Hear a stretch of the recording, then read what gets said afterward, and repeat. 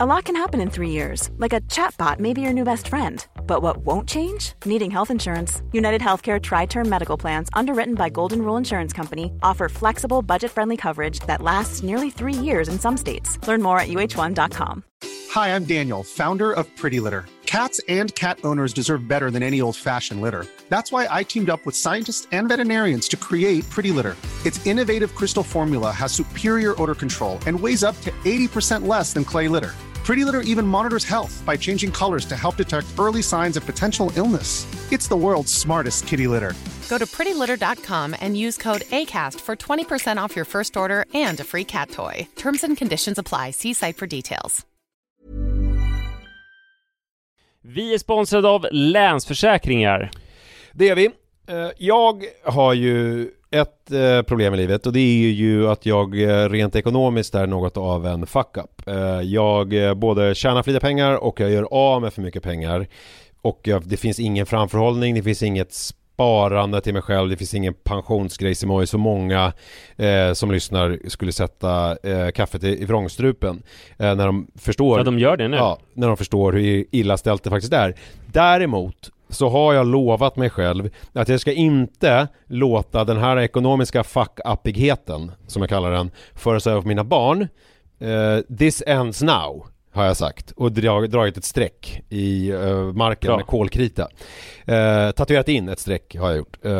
Och därför så sparar jag till barnen varje månad. Och vi har ett system, jag och Li, att Li sätter in pengar på ett konto varje månad och jag sätter in pengar på ett annat konto varje månad. Livet är föränderligt, löften bryts, men Länsförsäkringar finns där för alltid och kan hjälpa till, då bland annat med barnspar. Vi tackar Länsförsäkringar för att ni hjälper Nisse och andra att hålla sina löften. Och glöm då inte att Länsförsäkringar kan alltså hjälpa dig med bank, pension och försäkring. Tack så mycket. Vi är sponsrade av Joina, som är ett nytt spel för dig som är över 18 år från Folkspel. Folkspel är ju föreningslivets ideella lotteribolag. Ni känner alla till Bingolotter och Sverigelotter som har tjänat ihop 17,5 miljarder till föreningslivet sedan starten 1991.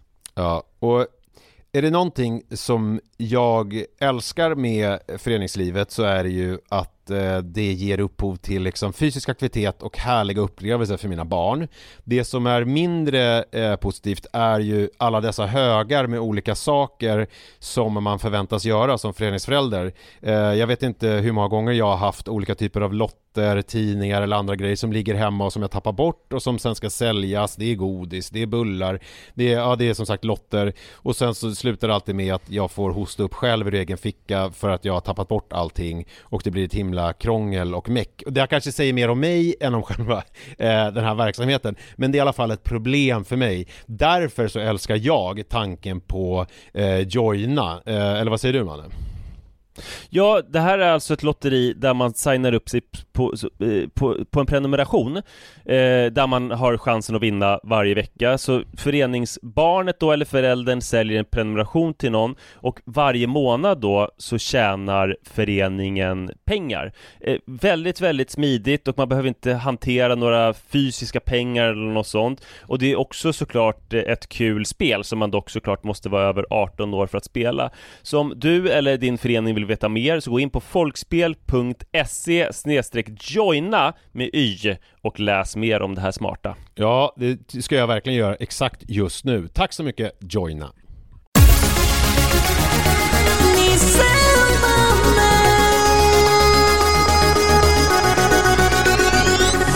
Det är måndag igen. Pappa på den glider fram högt över taken like a raven. It's time to get this party blazing.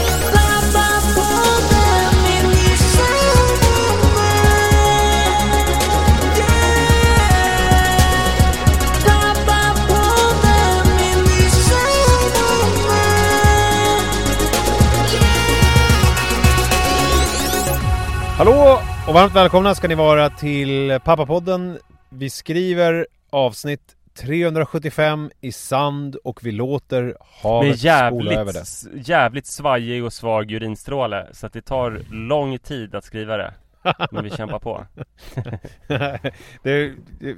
Jag kommer återkomma till det där.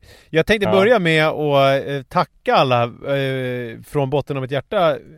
Ja, inte alla, eller jo, men alltså framförallt alla som har hört av sig så mycket och skrivit så otroligt fina grejer efter förra veckans avsnitt när jag helt oplanerat gick ut med min utmattningsdepressionsgrejsimojs-pryl och pratade om, och jag har inte vågat lyssna på avsnittet själv så jag vet inte riktigt vad jag sa, men det kändes skönt efteråt och det känns bra att har Li lyssnat? Li har lyssnat. Hon kände ju till där. Det kom inte som en överraskning för henne. Vad tyckte hon om låten som avslutade det hela? Alltså det har hon inte sagt någonting om. Nej, det var ju Suicide is Painless. Jag tänkte att det kanske var mycket. Men den är ju bara en väldigt bra låt ju. Som handlar om depression. Men avslutade du mitt prat om det eller avslutade du hela showen med det? Det är hela showen liksom. Ja, okej. För det var ju verkligen... Men det är ingen som har reagerat på det. Så det kanske gick hem. Men det var ju väldigt roligt att det var sån blandning av... Det pratade Li om, och det har jag fått en del kommentarer om också, att podden, att det är så härligt när det är sån här blandning av någon som vill ta livet av sig och någon som går runt och är ett rådjur i skogen. Att det blir en bra... Det där med rådjur, det är ju det som kommer efter att man har tänkt begå självmord. Ja, det är det när man sen kommer vidare ur... men inser att jag pallar inte, eller liksom det är taskigt mot barnen och så jag försöker hitta andra vägar. Okay. Så det är inte så väsensskilt som man kan tro. Men vad tror du är taskigast? Alltså om man skulle vara ett rådjur på heltid eller ta livet av sig? Ja, det är faktiskt svårt. Alltså jag tänker rådjur på heltid. Ja, men alltså, om vi istället tänker att man är ett parkbänksfyllo. Ja. På den lilla ort där barnet bor. Just det. Där barnet går på skolutflykt, man sitter utanför bibblan där barnet ska gå på studiebesök och sånt där. Då så är det så här, klart att barnet älskar den jättemycket och skulle välja att man inte tog sitt liv. Men det kanske skulle vara bättre uppväxt för barnet ändå. För då kan man liksom så här, det är ett supertrauma som man på något vis kan bearbeta. Men det är svårt att bearbeta att ens pappa sitter på torget och är full och har kissat på sig så här. Jag hade en sån klasskompis när jag gick i skolan. Hans pappa var ett sånt, jag tror att han var periodare, men han var en sån här som vi kunde hitta i diken, ligga och var halvt medvetslös. Och jag kan ringa upp honom nu och fråga om han hellre hade velat att hans pappa skulle ta livet av sig. Det var i för övrigt den pappans porrfilmer som introducerade mig till porrens glada värld. Ja, du ser. Så att han hade många strängar på sin lyra. Men och jag har ju fått väldigt mycket fin respons också på alltså folk som har känner igen sig i det här eventuella ADHD-grejsimojset, och många som typ så här har skrivit att jag har lyssnat på podden sedan början och jag har tänkt att du har en odiagnostiserad ADHD sedan dag 1 typ. Ja, så att tur att de väntar med sig lite nu, för annars hade du skrikit mackfitta till dem eller så. Ja, vi har ju fått några sådana där genom åren, alltså från typ psykologer och andra som har hört av sig ju och sagt att de tycker att jag borde söka hjälp, och de har jag ju liksom, de breven, hade det varit papper så hade jag ju rivit sönder dem och eldat upp dem, men nu var de ju på någon skärm så jag raderade dem bara snabbt och lämnade dem obesvarade. Just men jag hoppas att de har hängt med. Men du kanske inte heller var så här, du borde söka hjälp för det är synd om det, utan mer du borde söka hjälp för att det är väldigt synd om din omgivning. Jag tror att det är både och faktiskt. Om det hade varit mer så här, det är så synd om dig, då kanske du hade haft lättare att ta till det där. Nej, jag tror inte det. Alltså jag tror, jag tänker på ett speciellt brev som jag kommer ihåg jag läste. Ja, det var den här psykologen, det minns jag. Det var när jag bodde i Blåsut. Jag satt på balkongen där vi bodde på översta våningen. Jag kommer ihåg att jag läste det och blev fruktansvärt upprörd. Det var hon som kallade sig för Ann Benice Carlson, va? Som hade följt det nära, skrev hon utan. Hur många tror du fattade den där? Hur många huvuden tror du det flög över? Ja, jag syftade på, alltså på din psykologkompis i relationsakuten i TV4. Ja, Anna Bennick. Anna Bennick. Ja, men så jag vet inte riktigt vad jag ska säga mer om det där än att otroligt men man blir varm ändå. Och jag vet inte hur mycket jag kan pusha det här nu med att berätta saker som är dåliga om mig och få massa kärlek. Alltså att man kan... Det där är ju otroligt, förlåt, jag måste ta en parallell till mig själv. Alltså första gången, nu har jag gjort det så himla många, men första gången som jag skulle skriva någonting i sociala medier om att nu har jag varit nykter så länge. Just det. Det var väl när jag precis hade börjat på Instagram, så det var väl liksom då 6 år sedan någonting. Och jag fattar att folk inte skulle bli sura på mig, men jag tror det kändes ändå så här lite läskigt, som att så här, gud, nu kommer alla de här människorna veta att jag har haft alkoholproblem. Och vad ska de tänka om det så här? Och sen så var det bara liksom så här, bara att det var som en stor mysig kram och massa hejarop och sånt där. Men det måste ju vara så. Man är inte beredd på det riktigt. Så det är ju väldigt speciellt då. Men när man skriver såna här saker i sociala medier, när man tar upp det så här, då är det som att i vanliga fall så är ju ration att de som tycker att någonting är dåligt hör av sig mer än de som tycker att någonting är bra. Förstår du? Så var det när man gjorde radio, då kommer jag ihåg, då var det så här, på varje alltså ett brev som är positivt är typ 100 000 personer. Eller jag kommer inte ihåg exakt vad det var. Medan liksom någon som skriver något dåligt, det kan vara typ den och 10 till. Förstår du? Att det var liksom man har mycket lättare att höra av sig när man är missnöjd. Men däremot så är det ju så när man skriver såna här saker, så är det som att det är tvärtom. Alltså om någon skriver jag tror att det är ganska många som tänker ändå, vilken jävla tönt. Alltså när jag går ut med en sån här grej och skriver en sån här sak. Håll käften. Alltså, du skrev ju inte det. Du måste ju vara otroligt kryptiskt var det ju. Ja, det är sant. Men du skrev ju inte ens om det. Du skrev bara att du berättade och gud, det var läskigt. Men du skrev inte vad du berättade, så folk fick nog ändå göra lite research. Jag vet att det sattes igång olika sms-kedjor. Vad var det han berättade egentligen? Jag orkar inte lyssna och så här. Ja, alltså, precis. Ja. Alltså, du skrev så här, speciellt avsnitt idag. Visste inte riktigt när och hur jag skulle berätta om det. Så då blev det så här. Jag hade planerat att prata om helt andra grejer, men helt plötsligt bara bubblade det upp. Antar att det var dags. Usch, hatar ju sånt här egentligen. Att framstå som misslyckad liksom. Men nu är det ute. Och på något sätt känns det väl skönt. Puss. Ja, men man fattar ju ändå att det inte är att jag har... Att det inte är något roligt. Nej, att det inte är något positivt. Nej, men jag kan tänka mig att många... Du har inte kommit in på en skola eller fått ett nytt jobb eller köpt en bil, det förstår man ju. Det är jobbigt om det hade varit så här att jag hade sökt en kurs på universitetet och inte kommit in. Nej, men alltså jag tänker att det är ändå många som för det är väldigt mycket det här med psykisk ohälsa just nu ju. Att det är så här, det är så bra att man pratar om det. Du har ju startat som fan på det. Ja, och det är ju så att folk stör ju sig på det.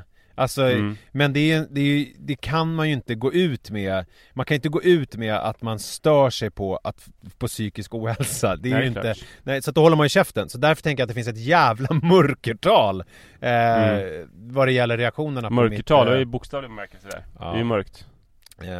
Men jag tänkte i alla fall pusha it lite och se om jag tänker man kan testa någon gång per avsnitt att jag går ut med någon sån här grej och se om jag kan få lika mycket positiv respons. Men nu vänder du då till de som är så där gulliga. Ja, just det. Och inte till mörkertalet. Och då tänkte jag ta upp en kär gammal käpphäst som jag har pratat om egentligen nästan som poddens begynnelse, tror jag. Det var någonting som du antydde inledningsvis där när du pratade om att vi skulle skriva otydligt i sanden med en väldigt tunn kissstråle eller vad det så. Ja, exakt. Ja, du nämnde ju att du skulle prata om din tunna kissstråle som ju faktiskt debuterade i podden när det var 33. Och då trodde jag att det var någonting som man skämtar om, men att det inte de facto var en tunn kissstråle. Men nu börjar jag förstå att det är det på riktigt. Ja, men jag undrar om det var det då. För att nu känner man ju så här, alltså gud, vad var det där för ung man som stod liksom viril? Det måste ha hänt någonting. För jag tror du pratade om det rätt ofta, att du inte kunde skriva i snön med kiss och där som du hade gjort när du var yngre och så, faktiskt. Men jag undrar om jag då var färgad av att jag vet inte om det var, jag gjorde någon intervju med Börje Ahlstedt kommer upp i huvudet, eller om det är något helt annat sammanhang, eller någon bok jag har läst att det pratas ganska mycket om det här, alltså någon äldre man som står bredvid en ung pojke och så blir liksom tittar avundsjukt på den unga pojkens liksom virila, kraftfulla kissstråle som bara exploderar ut och liksom slutar tvärt och det är liksom det kommer inga droppar eller någonting. Du menar att du var så lillgammal när du var 33 så att du identifierade dig med Börje Ahlstedt? Ja, det är helt övertygad om att jag gjorde. Ja, men det är det vi pratat om ju, att man så här, att man har varit, att jag har varit, och det känner väl du igen också, att man har, när man var yngre, att man var lillgammal tills dess att man blev gammal på riktigt, och då var vad konstigt, nu kan man ju inte vara lillgammal längre.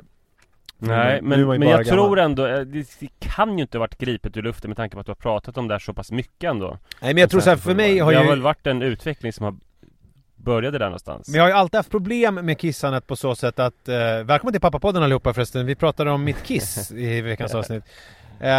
Jo, alltså att jag jävla starkt, Nisse, alltså, så sjukt starkt att du tar upp det här. Så jävla bra, tycker jag. Alltså, vill du ha en kram? Nej, jag vill ha en kraftig kissstråle. Jag har alltid ju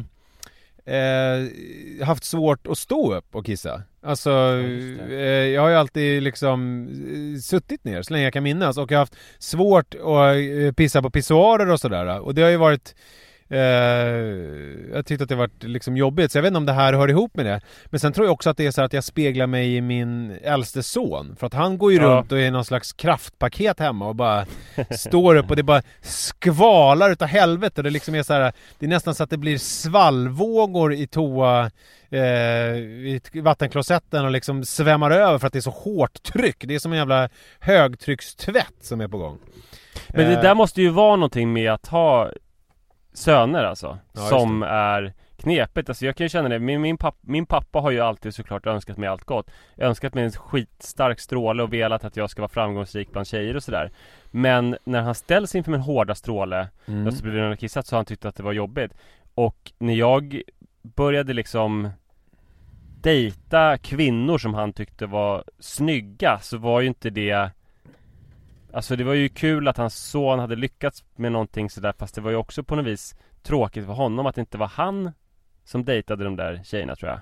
Ja, just det, jag fattar. Att det är lite det maskuliniserande. Det är inte som att han bara för att han hade blivit 60 år slutade, eller 55 eller så, slutade tycka att de tjejerna eller kvinnorna var attraktiva. Ja, just det. Och ville vara åtrådd av dem. Och att man kan, just det. Ja, gud. Det där kommer ju du få uppleva också. Ja, det kommer jag få uppleva. Att det är objektivt charmiga och roliga och snygga tjejkvinnor i samhället som tycker att din son absolut är den mest åtråvärda och inte du. Ja. Okej. Men nu pratar vi om mitt kiss. Jag ville bara berätta att det kommer bli ännu värre med det här. Med hela det här med att ha en son. Och då har jag börjat, alltså det som jag känner nu är dels det här att jag vaknar på natten och behöver kissa. Och det är ju något sånt här, gubbigare finns det ju inte. Alltså det är ju så här, Leif GW Persson pratar ju om det. Jan Myrdal pratar ju om det. Alltså så här, jag slår mig nu att det här kanske är min claim to att lyckas vara lillgammal även som 40-åring, att jag då istället är en liksom lillgammal 80-åring. Ja. För att man hela tiden måste... väldigt tidig med svagt kiss alltså, och nattkissningar. När man är 20, då är det lätt, då kan man ju liksom vara lillgammal och då vara som någon 40-åring typ. Men nu när man är 40, då får man liksom sikta högre. Så att nu är jag 75 istället. Ja, men, och sen så att jag också att jag går på promenad, du vet. Och så blir jag kissnödig. Alltså det att man är så här, man blir kissnödig bara. Och man känner liksom, och så börjar jag googla det här med prostataförstoring och allting. Och det är liksom, och det är verkligen en grej. Men det är oftast att det händer i 60-årsåldern. Det är sällan det liksom drar igång. Jag får berätta bara lite tydligare exakt hur funkar det att kissa med sån där stråle. Och hur är strålen exakt? Och hur, alltså vill du veta det eller tror du att lyssnarna vill veta det? Både och. Om jag vill veta det så vill lyssnarna veta det. Alltså, och vad minns du av den här utvecklingen och hur fort går den och så? Jag vill veta lite mer detaljer. Jag tycker att det känns som att det tar jättelång tid att kissa. Ja, det gör det. Det tar lång tid. Det är svårt att stå bakom en tall då, för man kanske måste stå där jättelänge. Jag berättar mer så vi förstår. Men framförallt så är det ju att det känns som att det liksom inte riktigt är något ordentligt. Alltså lite som att, du vet när du håller på med en slang och sprutar hemma i trädgården när du bodde där i Stuvsta. Och när den hade vikt sig och det var liksom, strålen var inte, det var liksom problem för vattnet att komma ut. Alltså lite så känns det. Alltså lite liksom den känslan att det liksom är, det är inte så här att man bara öppnar upp dammluckorna och sen ser man i kissnödigheten över, utan det är så här, man öppnar dammluckan och så bara strilar, sen så efter ett tag så känner man så här, ja men nu är jag väl typ inte kissnödig längre, eller? Och så går man iväg. Otillfredsställande. Och så går man iväg och sen så typ måste man hålla på med lite toapapper för att det inte ska komma liksom kissfläckar i kalsongerna. Och då är det som är sexigt med den här grejen också då, att det finns ju medicin för det här man kan käka med så här god prostataförstoring, men den gör ju oftast att man blir impotent. Så man har så här alltså att man då antingen kan man inte kissa, alltså att man har liksom det här gubbkisset, eller så kan man inte knulla. Och då känns ju valet ganska självklart. Jag går ju hellre runt och skvätter som en galen hund än att jag inte kan få upp snoppen. För det är ju nästa grej. Alltså, tänk dig när man hamnar där, Manne, att man inte kan få stånd. Där måste man inte hamna i och för sig. Jag tror att det är ganska stor sannolikhet att man kommer på något vis hamna där. Ja, så är det ju för de flesta män som blir äldre. Ja, det låter jobbigt ju. Men det låter otroligt otillfredsställande att kissa. Ja. Du kan inte... Alltså, har du kommit till vägs ände med det här, eller kommer det bli sämre och sämre, och hur dåligt kan det bli? Jag vet inte. Jag har ingen aning faktiskt. Allting tyder på att det inte är... Det är inga smärtor inblandat i det, och när man googlar så här så är det ju inga... Det är ju ingen liksom... det är ju inte farligt. Så att jag vet inte. Jag får väl låta det vara så här ett tag. Jag är ju väldigt duktig på att göra nummer 2 å andra sidan. Det är ju väldigt tillfredsställande, så jag får väl koncentrera mig på det. Ja, precis. Du får njuta extra mycket av det. Men har Manne förstått vilken retpotential det finns? Svagkissgubbe, så det är ju starkare än pedofilgubbe, för du har väl inte känt dig liksom som någon pedofil. Men han är väldigt mycket svagkissgubbe med värdelöst psyke. Han skulle ju kunna verkligen trycka ner mig ordentligt om han... Han har inte utnyttjat det, eller? Vet han att du har problem med det här med kisseriet, att du lider av det? Nej, det vet han inte. Man skulle ringa upp honom nästan. Beväpna honom. Ja, nej, det tycker jag inte du ska göra. Nej, det vet han inte om. Nej, men jag tycker det här var en jättestark historia. Jag tycker fruktansvärt synd om dig. Ska jag göra en likadan? Jag blir också livrädd för framtiden. Är det sånt här som kommer drabba en, så vet jag inte om jag vill bli en dag äldre. Du får kompensera med tajta lyckrakläder och ett fint löpsteg. Ja, precis. Men du sa att det brukar komma när man är 60 vanligtvis. Så att jag borde ha en bit kvar då. Ja, om du inte är... Men å andra sidan så är du också lillgammal som jag. Så att det kan ju vara att vi lillgamla börjar skvätta i förtid. Ja, det är då det straffar sig. Att man har liksom pratat om Per Westberg istället för nutida artister och sånt, som har pratat om Per Westbergs 40-tal och så. Det är roligt att man säger Per Westberg för att exemplifiera någonting, men sen så säger man nutida artister för man kommer inte på någon.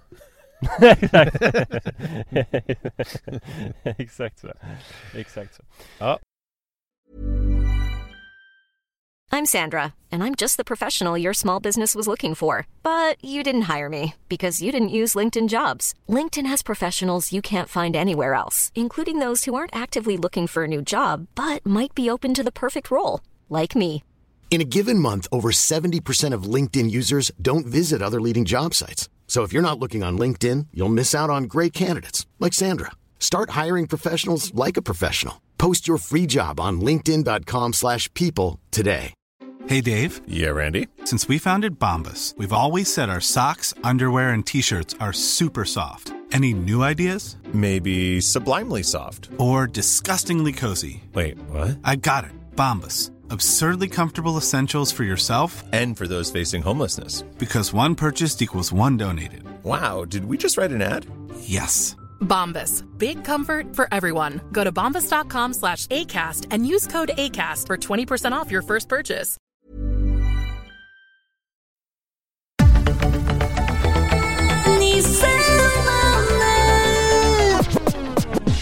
Det var ju spännande det här med anledningen till att du öppnade upp kring ditt kisseri. Ja, just det. Det var ju att du öppnade upp kring din psykiska ohälsa och kände att det var ju jävligt mysigt. Just det. Och anledningen till att du vågade öppna upp om din psykiska ohälsa var inte meningen, det var inte planerat, utan det var ju att vi pratade om effekter av coronakrisen. Och så pratade vi om ekonomiska effekter, och så pratade du om att du redan var sjukskriven och hade skrivit in det i a-kassan och sådär. Och att därför så hade du bäddat mjukt åt dig. Ja, just det. Och jag har märkt det att det är en otroligt jävla bra sak med coronakrisen. Det är att man kan prata om hur dåligt det går för en på ett sätt som man inte har kunnat göra förut. Just det. Här var ju första då tydliga exemplet att du öppnade upp så.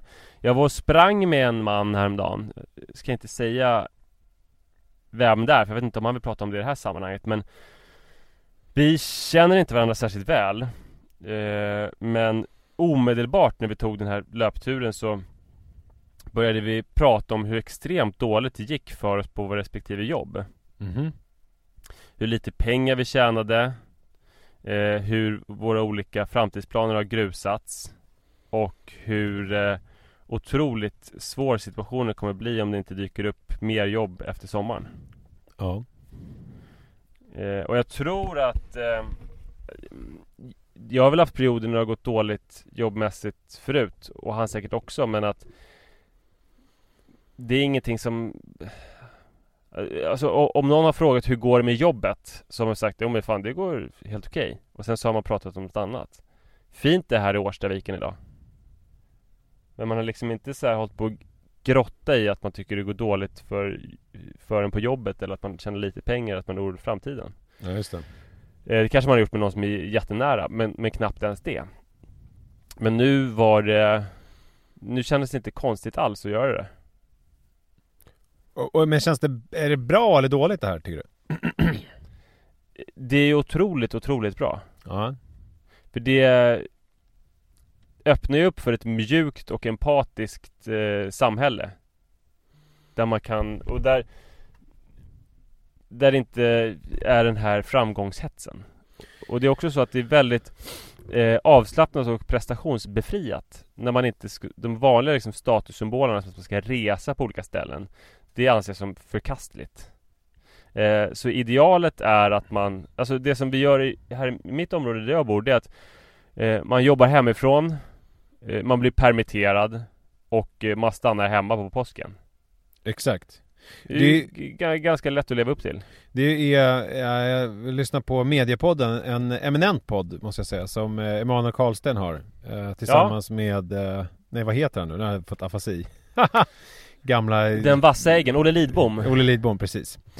Där pratade fan vad jag är nöjd med att jag tog hans namn där så där snabbt. Ja, det var jättebra. Att Instagram-användandet har gått ner medan Facebook-användandet har gått upp under coronakrisen. Det vill säga, alltså Instagram, om man nu ser det som en så här, lägga upp fina bilder på sina dyra resor eller härliga frukostar och sitt härliga liv, det har liksom fått vad heter det, minskat och Facebook, där man då kanske mer har lite panik, är lite alarmistisk, är lite rädd, det har ökat liksom. Det är en spännande utveckling. Risken är ju bara att det blir en jävla backlash när det här är över. Jag kommer ihåg ibland när man var yngre, när jag säger yngre då menar jag tonåring typ, när man lite likt din springtur med den här personen kanske typ hade träffat en ny kompis som man sov över hos. Alltså av någon anledning, eller att man var på någon fest och så hade man så här ett djupt jävla långt samtal där man liksom verkligen öppnade upp sig och den andra öppnade upp sig, och sen när man vaknade dagen efter i gryningsljuset, då var det som att man ville inte se och prata med den där personen så mycket mer, och det här otroliga att man hade öppnat upp sig för varandra så här innerligt och djupt, det var någonting som man bara ville förtränga och gå vidare, och så blev det mer typ att man sa käften, för fan. Att det blir någon slags walk of shame, ja, men lite i samhället. Så att då tänker jag att och det finns ju också en risk att det finns en ny kultur av att prata om hur dåligt det går, fast det är ändå så pass olika, så att de jag pratar med är så här: det går så otroligt dåligt för att min pensionsfond har minskat i värde, så nu har jag bara 23 miljoner kvar kontra Nu går det så dåligt, jag måste... Nu går det så bo på gatan. dåligt så att jag kommer inte kunna betala hyran. Nej, precis. Man säger ju, jag vet inte vem som sa det här otroligt sorgliga och briljanta citatet, att de fattiga bunkrar toapapper, de rika bunkrar aktier. Ja, just det. Det finns ju folk som kommer bli asrika av det här. Så är det. Som nu springer löprundor och bara, fan vad jobbigt det är alltså. Lät det som något du pratar om dig själv nu? när du springer löprunder och pratar om hur jobbigt det är. Det var ju precis det. Nej, men kanske de jag springer med kanske köper fruktansvärt mycket billiga aktier. Du tänker så. Medan jag köper toapapper. Och jag känner liksom så här, gud, nu vågar jag öppna upp om hur dåligt det går. Ja, just det. Och sen så visar det sig att de förlorade lite i sitt aktievärde, fast sen har de ändå vunnit för de köpte jättemycket billiga aktier under den här krisen. Men vet du vad jag tänker, hur man måste utnyttja det här då nu? Det är ju att karpa lite fucking DM och njuta av det här lugnet som har uppstått i tiden. Alltså om vi nu allt jobbigt aside med att man har bekanta som ligger inne och dör och att ekonomin är på väg åt helvete och allt det här, alltså det vet vi ju om, och att man själv har ju liksom stökigt ekonomiskt på många sätt. Men när det nu är en påsk som nu, när ingen tillåts åka iväg någonstans eller kan åka iväg, att man bara omfamnar det här härliga som har uppstått då, att man inte behöver flasha med någonting och njuta av det nu och inte tänker så mycket på hur jobbigt det kan bli sen. Det tror jag är melodin. Verkligen. Och det är också någonting jävligt fint med hur det ser ut ute. Alltså att vara utomhus är det enda nöjet som finns för folk. När man inte ska åka iväg och sådär, så innebär det ju att det är som någon slags folkfest här i Sätraskogen. Och förut så har folk liksom gått i motionsspåret, kanske på den allra finaste, tydligaste utsiktsklippan har suttit någon och grillat. Nu är det ju att folk sitter på de här rådjursstigarna så det är svårt att gömma sig, och uppflugna på olika stenbumlingar, och har tagit det här naturreservatet i besittning på ett sätt. Det är som en journalfilm. Alla ute och går och sådär rosenkindade. Och att det är nog ganska fint med det här hela staycation och journalfilmsgrejen också. Det är fint, men det finns ett men där också ju. Ja. Det är ju lite att folk inkräktar på ens egen jaktmark, kan jag känna. Ja, men de kan ju inte alla rådjursstigar, så jag kan ju väldigt lätt, alltså jag menar, det är ju så många människor finns inte så att de skulle kunna ta hela naturreservatet i besittning. Du vet, det här är ett exempel. Det finns en så här klurig bok, matteklurig grej som finns på vårt landställe från typ 60-talet, där det är lite så här roliga grejer, mattegrejer och sånt. Jaha. Och där finns det en övning som att man ska räkna ut hur hela jordens befolkning skulle få plats på Vänern. Ja. Och det visade sig då, när man räknade ut det här, då var det typ 5 miljarder människor för mig i den här boken. Så då skulle de få 1 kvadratmeter per person på Vänern. Ja. Hela jordens befolkning. Ja, jo, men jag kommer ihåg på Vänern skulle kunna stå lite luftigt. Ja, men det var någonting där, men jag kommer ihåg på en Gotland också, att så skulle de hoppa. Eller nej, det är något annat. Jag blandar ihop två grejer. Att de skulle få plats på Gotland skulle de väl även med nutidens befolkningsmängd ha jävligt mycket plats. Ja, men och också... tänk vad fort det skulle gå med flockimmuniteten också. Men det var någonting, jag blandar ihop det med ett annat exempel. När alla i Kina skulle hoppa, så skulle det påverka. Okej, vad hände då? Nej, men då skulle det hända någonting med jordens rotation och grejer. Men det var nog inget matteexempel. Det var nog bara kanske en sån här... Nej, och det är nog svårt att tänka på att det skulle stämma. Och man förstår ju hur lite människor det finns om de får plats på Vänern, och att då en 50-del av dem, det vill säga kineserna, skulle kunna åstadkomma någonting genom att hoppa, det verkar väl osannolikt, va? Ja. Vi får spola tillbaka tiden till när jag gick i högstadiet och säga det till Ante eller Danne eller vem det nu var som snackade om där i rökrutan på skolgården. Ja. Just Dante och Danne, de var inte de notoriska sporttittare också? Jo, det var de nog. Men det är jävligt intressant nu. Det är lite grejer som, jag vet inte, alltså alla pratar om corona, vi kan väl lika gärna fortsätta med det. Jo, men det är väl det enda som är intressant nu. Det är nästan patetiskt när man kollar på nyheterna, och sen är det någonting som handlar om någonting annat än corona på slutet. Men du, tror du på riktigt att jag bryr mig om det här? Nej, tyst bara. Det var ju gulligt försök, men... Och det här tänker jag är, för jag har ju börjat kolla nu ordentligt på liksom så här, om jag tidigare kanske kollade på Rapport en gång varannan vecka i snitt, eller kanske en och en halv gång varannan vecka typ, så tittar jag ju nu kanske i alla fall 3-4 gånger per vecka på Rapport. Att det liksom jag kollar varje dag, fast jag kollar på Aktuellt. Och det här är så, ibland så har jag kollat på både Rapport och Aktuellt, vilket är konstigt för de överlappar ju. Jag fattar inte heller varför SVT har 2 nyhetsprogram med ungefär samma redaktion och ofta ungefär samma inslag, fast inte riktigt. Det här var ju den, kan du förstå det här var ju den konstigaste och det senaste spaningen jag hört. Alltså, vill du höra historien om Rapport och Aktuellt? Ja, gärna. Från början så fanns det ju bara ett nyhetsprogram, Rapport. Det är ju rimligt. Ja, och då fanns det också bara en kanal. Sen så startade de ju 2:an och då drog de också igång Aktuellt, för att då var det ju monopol i Sverige. Då fanns det ju inga andra tv-kanaler. Så då ville de ju ha liksom en positiv konkurrens. Skapa en konkurrenssituation. Så att då det var ju helt vattentäta skott mellan Rapport och Aktuellt-redaktionerna. Det var ju 2 separata, och de liksom ville ju inte dela med sig någonting av varandra, utan det var ju verkligen, ja men tänker som Aftonbladet, Expressen. Sen i takt med hela det här liksom Stenbeck, kabel-tv, allt det här, att det kom TV4 och sånt, så blir ju inte det samma. Då känns det ju bara konstigt att vi har en tv-kanal som ska ha då 2 nyhetsprogram. Så då börjar de med dela resurser. Nu är det ju så att det ska vara, Rapport ska ju vara det som är det rapporterande. Alltså lite mer telegram, nyheter. Medan Aktuellt ska vara det mer fördjupande. Jag tycker att det finns ett problem med det här. För jag tycker fördjupande, för mig, det är Uppdrag granskning och Agenda. Det är så här, det är ju fördjupande grejer. Rapport är ju ett nyhetsprogram som jag gillar. Aktuellt, fattar fortfarande inte riktigt vad det fyller för funktion. Ja, Aktuellt är ju bättre. Om man ska kolla på ett nyhetsprogram så ska man ju kolla på Aktuellt, bara för att det är lite mer där. Det är ju ingenting som man får i Rapport men som man inte får i Aktuellt. Det är väl att tidsutgången blir större med Aktuellt. Jag tycker Aktuellt är överlägset.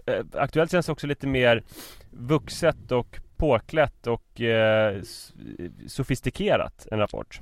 Ja, du vet vad jag tycker om kläderna de har på sig. Men det är ju över hela linjen. Förutom kvinnorna, de är ju jättefint klädda. Ja, men, och sen är det också så att man kan förstå om det är olika kanaler, men nu tittar man ju på allting på, eller alltså jag har ju inte någon så att man går in på någon tv-kanal, utan jag går in på SVT Play. Och då ligger de där. Ja, det blir ju otroligt konstigt nu. Det får de sluta med genast. Jag tittar i alla fall på Aktuellt 1930, för jag tycker det är perfekt innan jag lägger Jojo. Nej, du kollar på Rapport. Ja, jag menar det. Jag menar Rapport 1930. Jag tycker det är perfekt. Du ser, du kan inte ens hålla. Nej, ja. Men i alla fall, då så har jag tänkt på det nu med nyheterna, att det är ju så otroligt roligt att läsa tidningen och nyheterna när det faktiskt händer någonting på riktigt. Och att jag undrar om en följd av det här nu när allt är över, om vi kan få att på Rapport så kanske de säger så här: idag har det faktiskt inte hänt någonting speciellt, och så visar de istället någon komediserie eller någonting. Att de liksom kan ta fasta på det här, för nu har vi faktiskt känt av ett läge när det faktiskt är så att nyheterna är på riktigt. Och det som har hänt då har jag märkt. Du tycker de ska vara lite mer ärliga. Alltså vi kan ju berätta det som har hänt, men helt seriöst. Det var inte så viktigt. Det har inte hänt så mycket viktigt idag, utan om vi låter samhällsinstitutionerna, alltså det är väl också det här, det är väl en känsla av kommer jag inte ihåg vem som skrev det i DN, men att just inom sjukhus, att personalen tycker att det är så härligt nu på ett sätt, alltså även om det är så asjobbigt, men att de gör det de ska göra. Alltså det är ingen tid för såna här utvärderingar och konsulter som kommer in och ska liksom effektivisera, och det är inte sitta som läkare att ägna liksom 75% av sin arbetstid och fylla i olika enkäter för att det är någon konsult som ska göra någonting. Förstår du vad jag menar? Utan det blir så här: jag är läkare, jag gör mina läkargrejer. Jag är sjuksyra, jag gör mina sjuksyregrejer. Alltså man gör det man ska göra. Jag tycker man kan känna i och för sig med nyheter att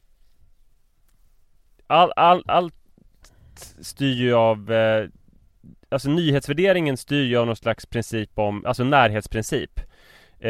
Och det är ju det som gör att det sällan finns några nyheter. Och även nu så är det så här, vi pratar hela tiden om Sverige och Anders Tegnell och Järvafältet, fast det händer ju hyfsat intressanta saker i Spanien som man får höra väldigt, väldigt lite om. USA får man höra ganska mycket om, men alltså så här, egentligen skulle man vilja ha Man skulle vilja sitta och titta på rapport från Vitryssland och Spanien och Schweiz.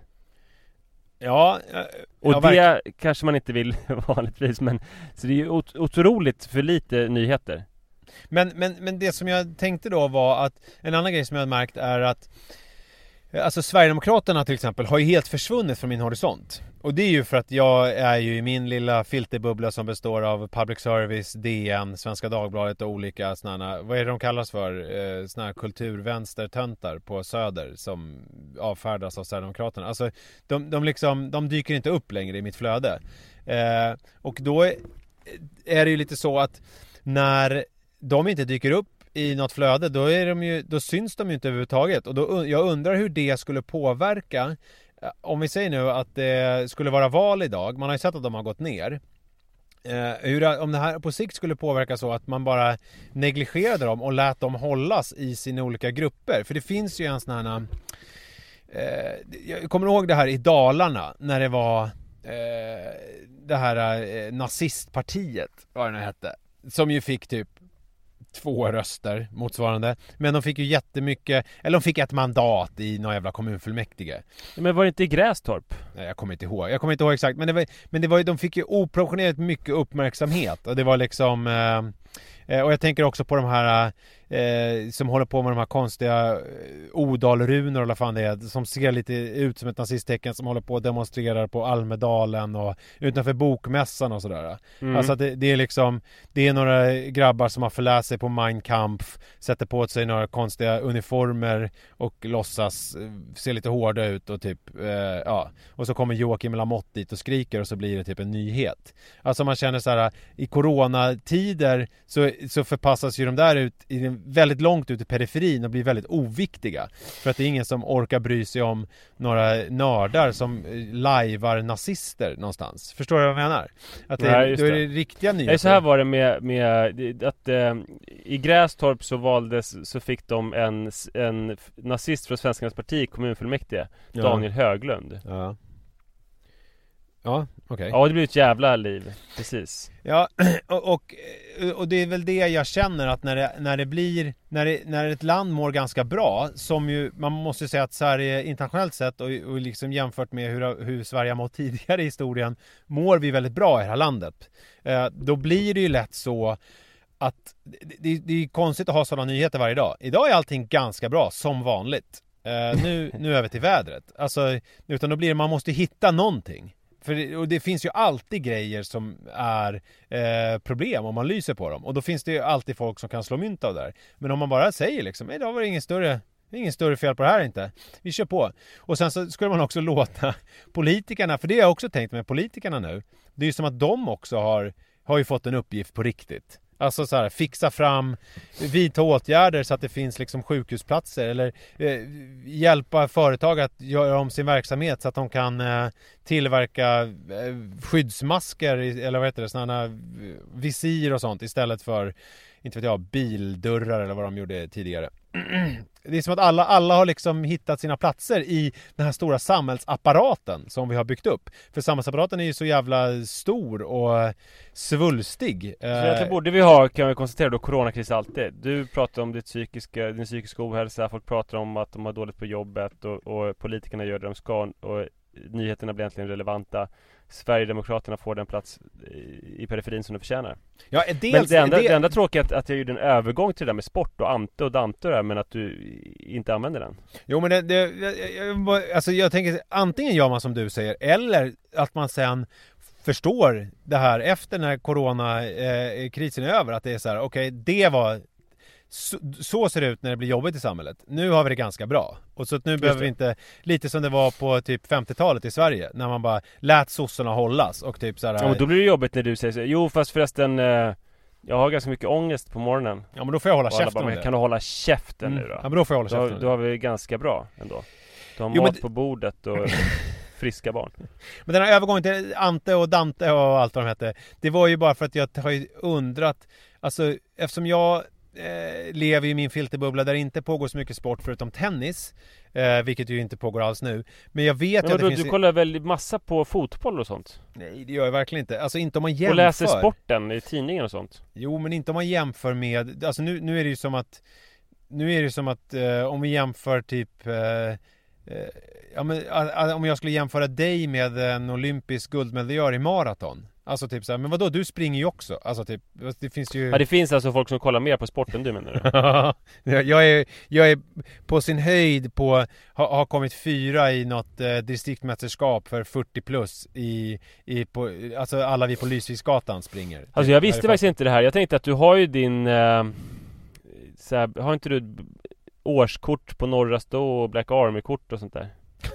Alltså. Har du inte det? Är inte du medlem i Black Army och så? Det var ju när jag var tonåring var jag medlem i Black Army. Ja, just det, precis. Ja, men, ja, okej. Men alla alltså, de här... jag trodde verkligen att du var en sportgubbe. Ja. Med svag kisstrål och allting som ingår. Ja, i jämförelse med dig så är jag ju det. Men i alla fall, jag undrar vad alla de här männen som har suttit hela helgerna och kollat på sport. Vad gör de nu? Vad gör de nu? Alltså är de... det kan ju inte vara så mörkt att nu alla slår sina fruar istället. För det är ju lätt att dra det dit. Men det känns ju... Det tror jag inte på. De kanske är ute och sitter på de här olika rådjursstigarna som du möter. Att det liksom har blivit en sån grej. Det verkar kunna vara. Men det som jag möts av som är spännande tycker jag, det är vad gör alla sportjournalister när det inte finns någon sport? Och det är att de ringer upp till folk. Jag ringer upp till Gio Waldner, kollar hur han har det. Jag ringer upp till maratonlöparen David Nilsson och frågar lite hur läget är. Ja, det blev ju värsta nyheten förra veckan. Det är apropå det här med att sporten har inte fattat det här som jag menar att nyheterna, vilket ju verkar rätt mörkt då, att de istället bara kastar in handduken och säger, idag har det inte hänt någonting. Nej, men de måste ju ändå försöka gå till jobbet och fylla sina spalter och så att det verkar ju som att de sitter och bläddrar i en Rolodex och ringer till lite olika lirare. Och det är väl klart, vad ska man annars göra? Det är väl rimligt någonstans. Det var ju mycket. Men det är ju ganska kul att läsa sporten där det inte har hänt några matcher eller lopp eller någonting. Nej. Men det är ju väldigt fascinerande med alla de här liksom, de människorna som betyder så mycket för så många som helt plötsligt blir helt betydelselösa. Alltså man tar den här Ronaldo och Messi och Zlatan som ju liksom helt bara, alltså det vad är han om han inte är en fotbollsstjärna? Att det liksom bara blir det blir märkligt. Det var kanske inte den starkaste delen av min spaningen i det här avsnittet. Men det vart en del smått och gott. Har vi något mer vi vill säga innan vi rundar av? Du kan, alltså, vad gör lilla Manne? För det var ju en av de första sakerna som du nämnde när man märkte... En av de första sakerna som man märkte att coronakrisen påverkar ju oss. Det var ju att matcherna spelas inför tomma läktare. Det sprängs inga matcher alls. Och en av de första sakerna du sa om det var att lilla Manne blev ledsen och besviken och att du tyckte också att det var tråkigt. Ja, men vad gör han nu istället? Men som ett barn så bara liksom har han vant sig vid den nya verkligheten. Han sitter nu har det varit, när vi spelar in där så har det varit påsklov i några dagar och han har ju varit ute kanske en halvtimme totalt de här dagarna för att han sitter inne och spelar fotboll eller Fortnite. Det är ju skönt att han har att göra. Ja, det tar inte paus. Nej, kan jag säga. Det är bra. Det är ju mycket sånt som har ökat ju. Jag läste Tone Schunnesson. Jag har aldrig sagt hennes namn högt. Aldrig sagt hennes namn högt. Märkte jag nu. Schunnesson. Nej. Hon har ju börjat skriva krönikor i Aftonbladet. Jaha, hade ingen aning om. Och då har hon skrivit om att det har ju ökat dels porrtittarna och sånt, men framförallt så har det ökat sådana det har ju kommit massa nya användare på det här OnlyFans. Du vet när det är jag vet inte vad det funkar riktigt, men det är typ lite mer som att privata personer kan lägga upp bilder som de säljer till folk. Att det är liksom, och att det är olika sådana här, det finns något amerikanskt företag som har sådana här webcam-tjejer och sånt där som har börjat annonsera för arbetslös restaurangpersonal. Jaha. Vadå att arbetslösa servitriser ska lägga ut webcam-grejer eller titta på det? Nej, lägga ut. Alltså arbetslösa servitriser kan visa tuttarna på internet istället nu när de inte har något jobb. Så det är ju en bransch som blomstrar. Och att det är ju Pornhub har ju visat att det har gått upp jättemycket också. Alltså siffror och statistiken. Nu ska vi inte liksom prata så mycket om porr här. Jag vet att det blir så förbannad när vi gör det. Så att men jag bara nämner olika saker här. Ja. Just det. Så det är kanske det de här gubbarna gör. De slår sina fruar, går ut och sätter sig lite grann på någon sten i skogen och sen går de in och så går och surfar porr. Har du så mörk bild av sport? Så mörk bild av mänskligheten? Nej, jag bara försöker dra till med lite olika drastiska exempel för att det ska bli kul innehåll i våran podcast. Hörni, tack för uppmärksamheten. Vi hörs om en vecka. Det ska bli roligt att prata ännu mer. Ja, det här är som en pågående konversation. Stängda öppna kavajer kan vi prata då. Ja, fy fan. Alltså det är helt sjukt. Nu när jag börjat tänka på det där, alltså, jag blir fruktansvärt upprörd. Nu ska vi avsluta med att Jojo får säga hej. Det kan vi säga. Kan du säga tack till alla som har lyssnat? Tack! Jaha. Vad ska du göra? Vad ska du göra? Jag ska åka till leksaksaffären. Ska du åka till leksaksaffären? Vad kul, vad ska du köpa då? Jag vet inte. Bara kolla lite. Liv, vill du säga hej då till alla lyssnarna? Hej då alla lyssnare, glad påsk! Glad påsk! Glad påsk! Glad påsk har redan varit, men bra. Tack så mycket allihopa. Hej då! Hej då, vi hörs.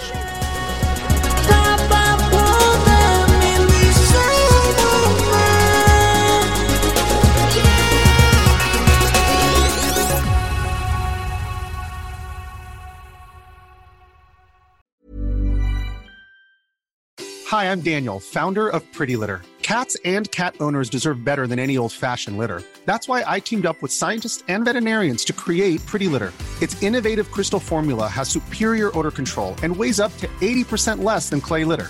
Pretty Litter even monitors health by changing colors to help detect early signs of potential illness. It's the world's smartest kitty litter. Go to prettylitter.com and use code ACAST for 20% off your first order and a free cat toy. Terms and conditions apply. See site for details. Imagine the softest sheets you've ever felt. Now imagine them getting even softer over time. That's what you'll feel with Boll & Branch's organic cotton sheets. In a recent customer survey, 96% replied that Boll & Branch sheets get softer with every wash. Start getting your best night's sleep in these sheets that get softer and softer for years to come. Try their sheets with a 30-night guarantee. Plus, get 15% off your first order at bollandbranch.com. Code BUTTERY. Exclusions apply. See site for details.